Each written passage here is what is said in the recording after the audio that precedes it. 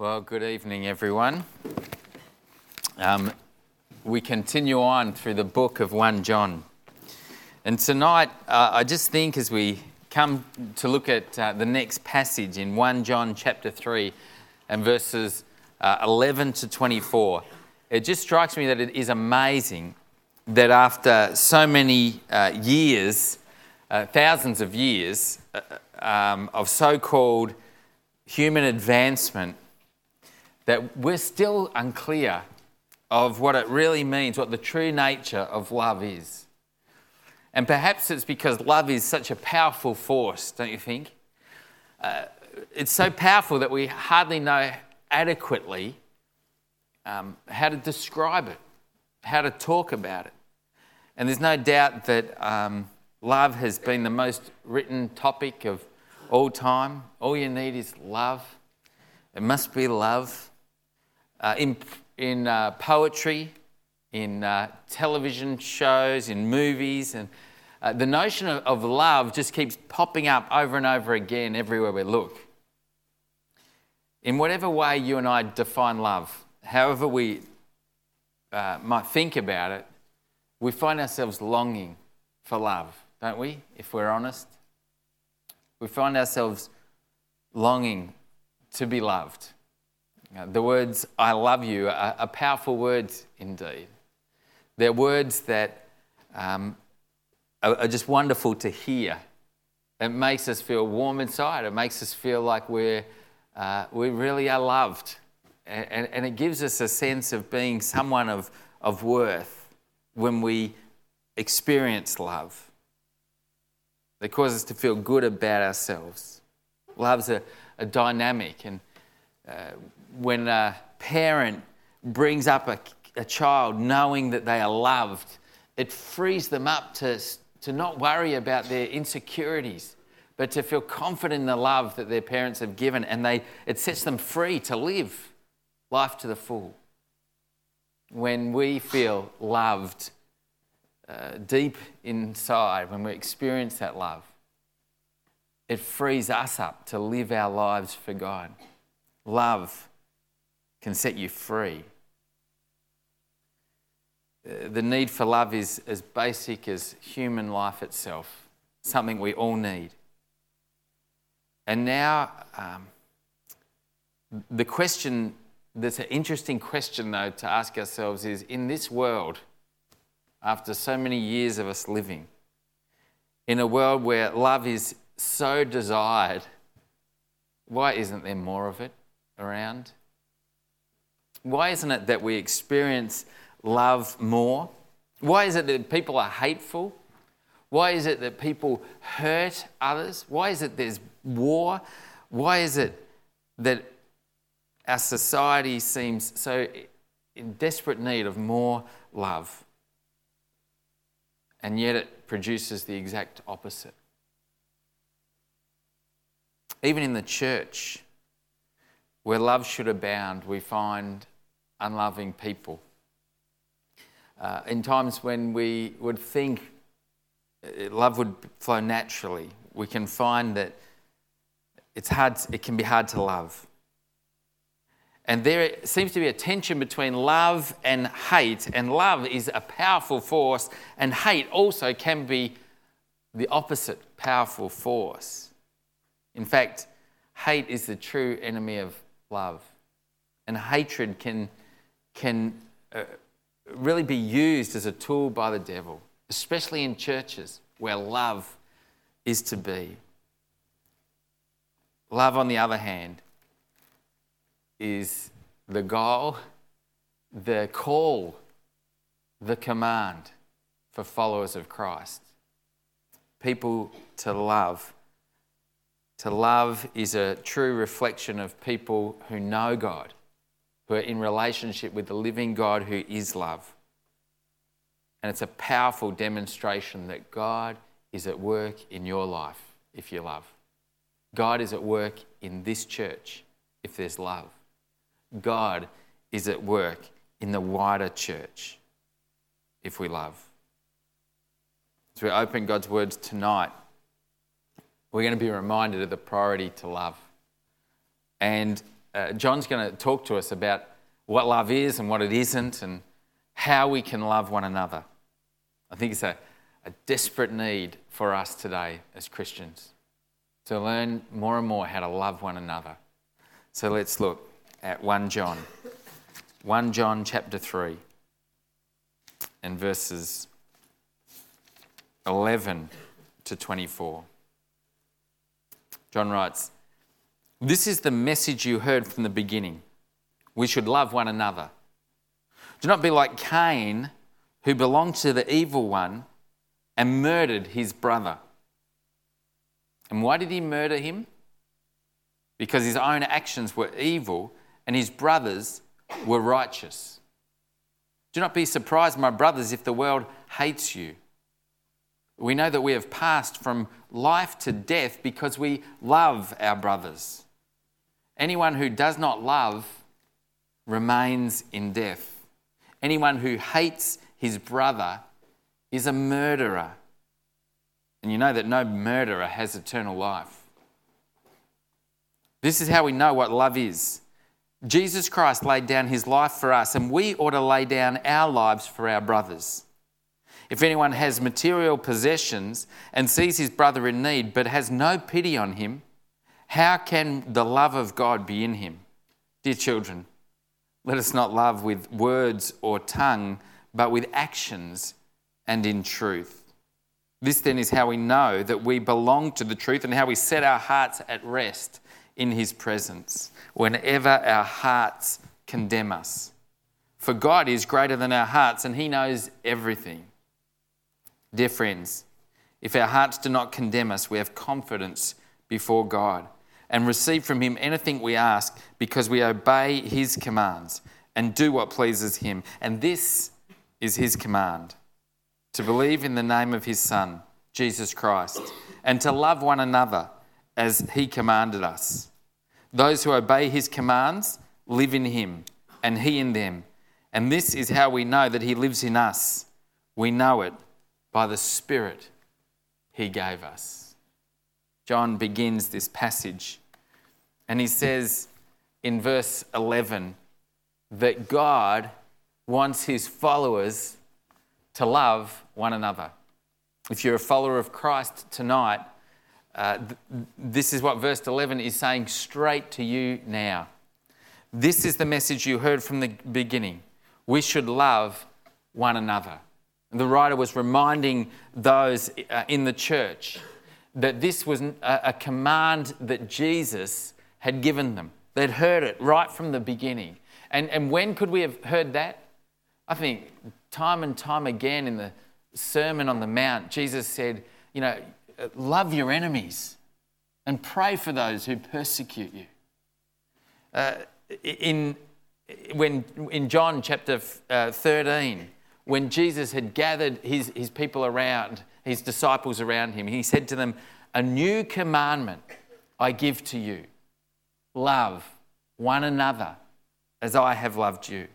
And he said, "By this, the whole world, all men will know that you are my disciples if you love." Right from the very start, Jesus had taught them that they are to love one another. And this is what the church should be like, a place where people love. So we might say, well, John, as you write this and as you speak to us as Christians, how is it that we're to love one another? How can that happen? And he goes on to give us an example of how not to love. He says, don't love like Cain. He's the opposite of what it means to love. Look what he says, that Cain killed his own brother because of hatred and rage that was in him. Verse 12, do not be like Cain, who belonged to the evil one and murdered his brother. Why did he murder him? Because his own actions were evil and his brothers were righteous. Do not be surprised, my brothers, if the world hates you. We know that we have passed from death to life because we love our brothers, and anyone who does not love remains in death. Anyone who hates his brother is a murderer. And you know that no murderer has eternal life in him. Here, clearly the writer's giving us an example of what is the opposite of love, and it's hate. And he sees that Cain here was disappointed that his brother's sacrifice was accepted by God. And the anger and the hatred grew up right within him and boiled up so much that he killed his very own brother. He murdered him. And John goes on to say that, hey, you living in the world, you followers of Christ, you ones who want to do what's righteous and right, don't be surprised if the world hates you, like Cain hated Abel. Because those who do God's will and those who love and those who demonstrate obedience to God through love, they will attract hatred from those who are the complete opposite. Love is a clear demonstration towards others of goodness and kindness. Hatred is the opposite of a self-centered life that is saying, oh, you haven't pleased me, you haven't met my needs, I haven't got what I want. So rage and anger comes. So how to love? How to love one another? Not like Cain. He's a bad example. But how do we love then? Well, in verse 16, he says, this is how we know what love is. Jesus Christ laid down his life for us. Jesus Christ laid down his life for us. As Cain killed his own brother because of hatred and rage, Jesus gave his own life for those who had sinned against him, who were his enemies, who were cut off from him, because he loved them. It's the complete opposite. One, hatred led to killing. One, love led to giving up his own life so that the others, that we could be saved and could come to know him. Now, it's staggering when we think about this kind of love that Jesus has in willing to lay down his life for us. See, God is love, and he made us. He made humankind so that he could love us and have relationship with us.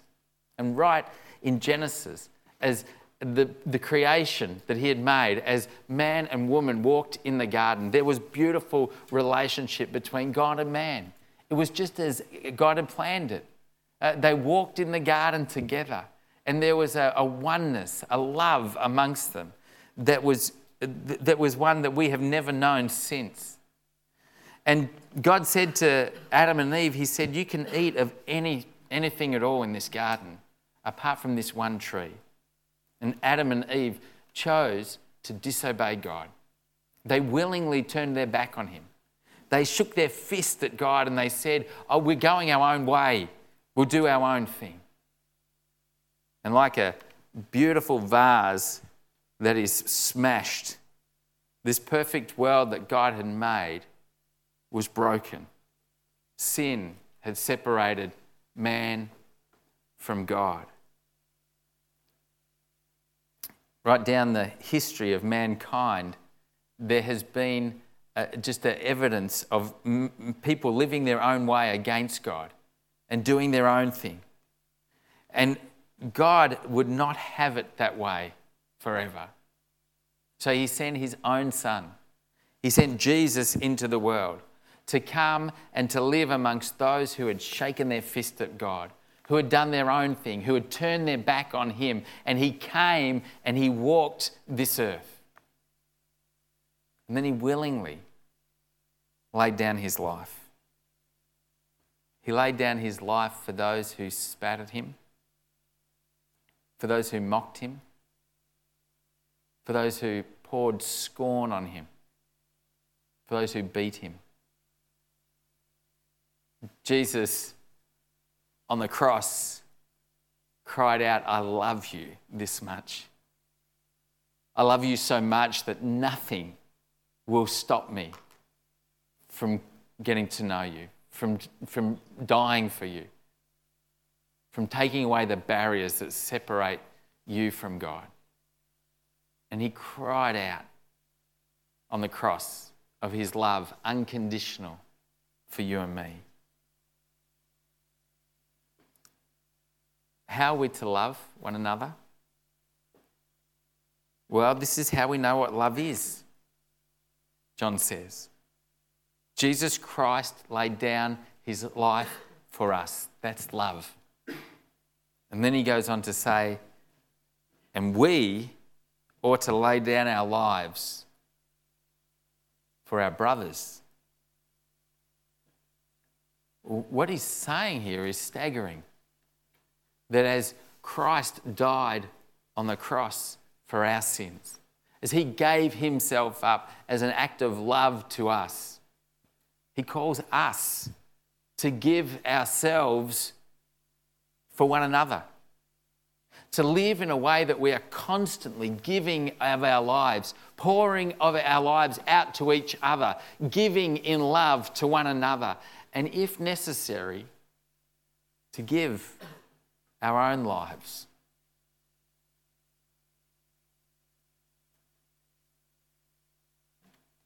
This means that for us, we should be continually giving to one another. Fortunately, it seems that not many of us will have to die at this point for each other. It's not a requirement that I've had so far in my life, and it's not looking like it's coming too soon, but we never know what might be up ahead. But what John is saying in this passage is he's saying that as Jesus Christ was willing to lay down his life for us so that we might know his love, we should continually live lives of love that are being poured out for one another, and if necessary, to die for one another. Wow. That's incredible. Are you willing to die for me? Am I willing to die for you? It's a challenge. What a depth of love that God calls for his people to have for one another, that we would lay down our lives. I wonder what that would look like. I wonder how that's worked out. How practically can we do that? Well, John goes on and he talks about it negatively first. He says in verse 17, if anyone has material possessions and sees his brother in need but has no pity on him, how can the love of God be in him? So firstly, he's saying that if you want to know how you're not showing this kind of love, then if there are people that are around you, fellow believers that are in the church who have needs and you're just not meeting them and you know about them and they're continually lacking material possessions and you're just ignoring them and overlooking them, then the love of God's not in you. The love of God is not being demonstrated in your life. This is not talking about just a one-off time where you might miss and just not realise that there were needs right there and you missed it. But the sense of that is that if you continue to see people in need and you show no pity on them and you continue to close your heart to them, then the love of God is not in you. I think this is the kind of thing that was talked about in Deuteronomy chapter 15 and verses 7 and 9. It says there, if there is a poor man among your brothers in any of the towns of the Lord, of the land that the Lord your God is giving you, do not be hard-hearted or tight-fisted towards your poor brother. Rather be open-handed and freely lend him whatever he needs. Be careful not to harbour this wicked thought. The 7th year, the year for cancelling debts, is near, so that you do not show ill will toward your needy brother and give him nothing. He may then appeal to the Lord against you, and you will be found guilty of sin. Church, these are challenging words for us in a day where material possessions just seem to be highly prized and so important. when it seems that culture and society are calling out to us, you need more, you must have more. To not have is to be, on the edges of society and not good. You must get more and more. And into this, John writes to the believers and to the church, and he says, hey, you guys, if you close your hearts to people that are in material need within the family, then the love of God is not in you. If you kind of show no pity towards them, if you ignore them, then it's questionable that God is at work in your life.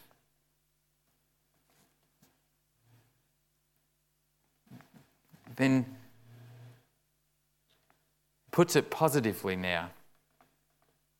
He says that we're not to love with words or tongue, but with actions and truth. This is what we're to do. In verse 18 it says, "Dear children, let us not love with words or tongue, but with actions and truth. This then is how we know that we belong to the truth and how we set our hearts at rest in his presence whenever our hearts condemn us. For God is greater than our hearts and he knows everything." So instead of sitting back like we might in the previous example, where we see people's needs and we go, "Oh, we love you. Yeah, we love you. Hope it all sorts out for you. Yeah, you must be in really financial difficulty.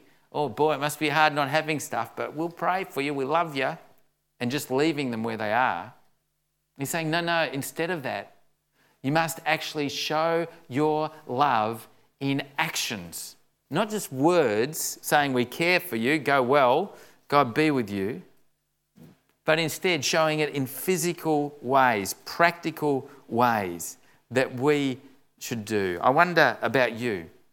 When was the last time that you actually practically helped someone?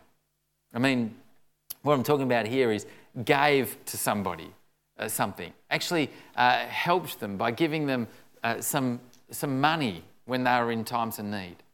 Or maybe provided a casserole. Or went round and gave someone a lift somewhere who didn't have a car. Or helped someone with their homework when they were in trouble. Or spent time providing for them some food when they were in trouble. When was the last time you did that? Has there been times when you've been just saying nice things to people, but not practically showing it in your life? It's a challenge. Because to be a follower of Christ and to love people is to see their need and to respond and help. Not grabbing our own things for ourselves, but being willing to part with it. What about, personally, what about as a church? Are we doing that as a church? We've been having as a church often times when we'll have a specific offering in our times when we come around the communion table where we will give to people that are in need. Sometimes it goes to people in the wider Christian community. Sometimes it goes to people right in our church here that has helped them. And we're going to continue to do that. So whenever we have those special offerings that go directly to people in emergency need or help, you're actually fulfilling what this verse says. You are providing the means for us as a church, not just the individuals, but us as a church to care for those that have material needs. I think it's wonderful when we hear and we think about the ways in which God continues to help those among us through our church. I've heard this week about someone anonymously receiving an envelope with $100 cash in it. Just saying, "You're going on a trip? Thought this would help." Don't you love that? I love it. I think, isn't that great? Someone's been thinking that this person might have a need and has been helping. Some of the things I did just this week is get some of our cards that have been sent to the church, just so that you can know some of the people that have been really helped by the way in which our church, which you are part of and which you continue to give as you give to the church, enable us as a church to help one another. This is what someone wrote. Thank you for the hamper, for the load of water you gave us. So practical and very much appreciated. We thank God that we are part of such a generous and caring church family. And we are blessed to be recipients of that generosity and love. God is so good. Someone else wrote on a card, many thanks to the Wodonga District Baptist Church for your kindness and for being sensitive to the needs of others. Thank you so much for the cheque that you gave us. Came in handy. To the Wodonga District Baptist Church, thanks for visiting me in hospital. The prayer support through the church with phone calls, visits, meals, ironing, etc. has been overwhelming. We thank and praise God for people like you in the church. This person writes about the way in which the prayer support and being able to talk to someone about what they needed in their time of care and how that was so helpful to them, and how the talks, the visits, the phone calls, the meals from the church, cards that they received, including ways in which people were able to help coordinate the care in their small group for them. And she says, this was all overwhelming. Then she writes, the special loving care shown to us and the love of God has meant more than words could ever express. God bless you, she writes. When we care for one another, when we give to one another in practical ways when we're in need, it just oozes love, the love of God. And the outworking is God is at work in our lives. God is at work in our church. God is at work. I think another way that this is seen, not just in our personal lives as we give to people in the church, and I loved it this morning. I saw someone and I said, where are you going? And they said, off to give some of these newsletters to people. I always take them off to people that haven't been here. Sometimes I just love hearing when I've got to places that individuals in our church have already been before and helped visit and catch up. By the way, if you want to be on the meals list, there's opportunity. 1 meal every 3 months is all you need to do. And there's some vacancies right now. So that would be great. Just a practical way of demonstrating as part of our church's care of people. 1 meal every 3 months. If you want to do that, Gail would love to speak to you afterwards. I think in our personal level, as a church, but you know what, I think it's even wider than that. Loving one another, it comes not only just to loving one another in our church, but it comes to loving one another in other churches too.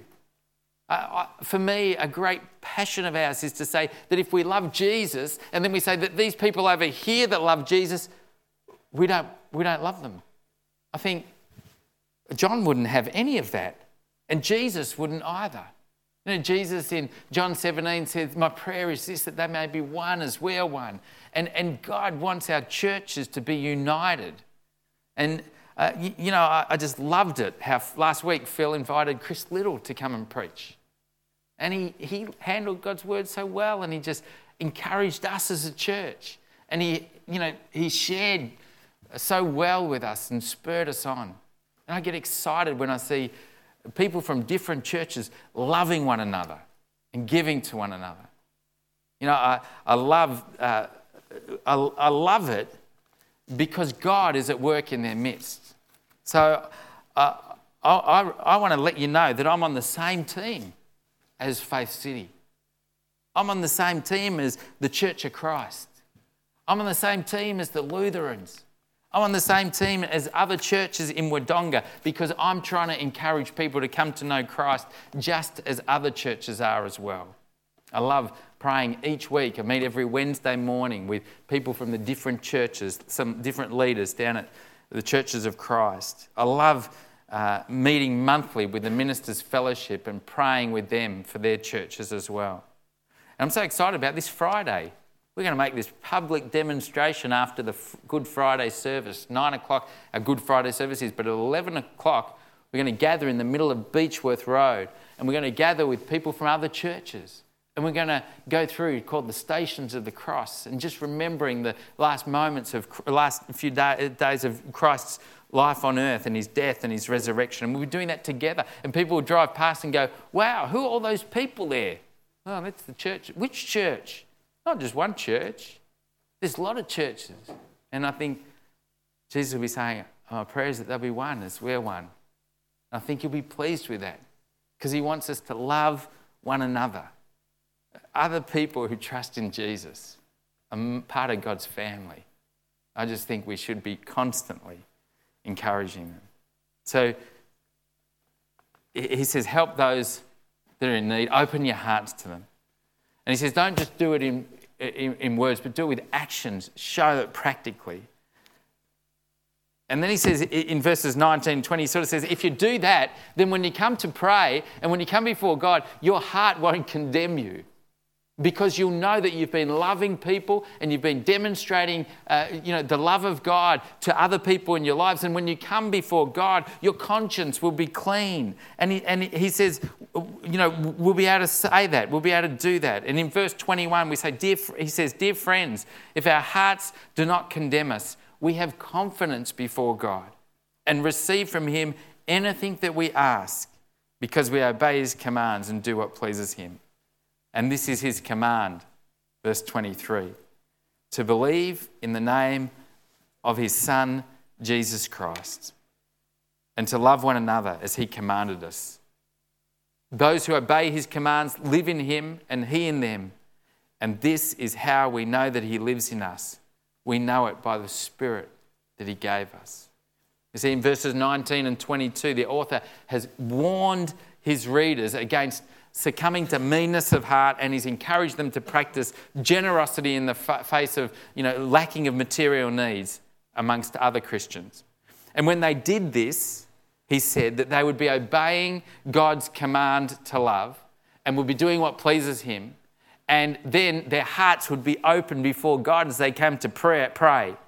And John makes now explicit what the command is, what the primary command that Jesus calls us to is. And it says in verse 23, and this is the command, to believe in the name of his Son, Jesus Christ, and to love one another as he's commanded.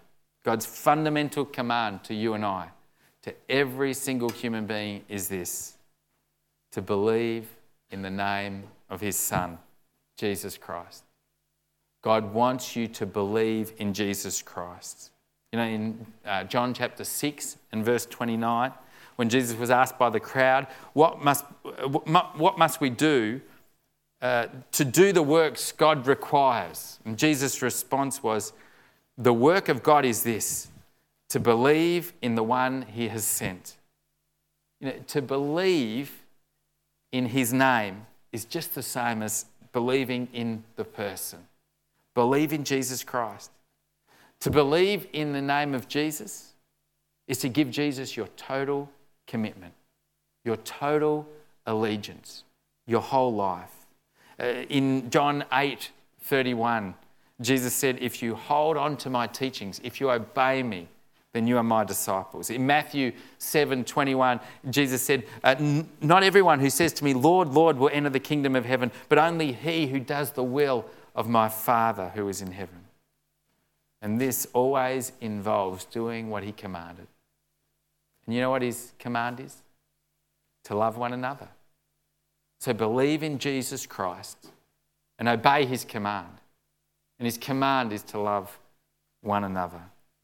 Without obedience, there can be no love. Without loving, there can be no obedience. So if you want to obey God, start loving one another and love each other greatly and deeply. Love one another and you'll be obeying God's command. This, if you do that, when you come before God in prayer, there won't be blocks because you'll be doing what he's asking you to do. You'll be obeying him. You'll have given your heart to Jesus. You'll be obeying him completely and there won't be any blocks. Verse 24 says, those who obey his command live in him and He in them. And this is how we know that He lives in us. We know it by the Spirit that He gave us. If we're obeying His commands, loving one another, then His Spirit at work within us will confirm that we're His children and that we're following Him. Do you know, Romans 8:15 and 16 says, "You did not receive a spirit that makes you a slave again to fear, but you received the spirit of sonship. And we cry, Abba, Father." Those who obey God's command to love one another, know, and the Spirit confirms that we are His children. Let's pray together that God would help us to love Him in all that we do. Oh God, we're your people. And here at this church tonight, we thank you that you have flooded our lives. We've put our trust in you, Lord Jesus. And we want to live our lives according to your will. And tonight we want to thank you, God, that you've demonstrated to us what it is to love in sending your Son. And God, we pray that our lives would be ones that are just so clearly showing love to one another. God, that our church would be marked with an overwhelming love for one another. And God, that those that are in material need would be helped. Those that are hurting would be cared for. Those that are lonely would be loved. And God, we pray that as we continue to love one another, that our hearts would be open to you and that whatever we ask, we'll receive because we're doing your will and we're wanting your good things. God, we thank you for dying on the cross for us. And this week as we go, help us to love others in the way that you've loved us. We pray in Jesus' name. Amen.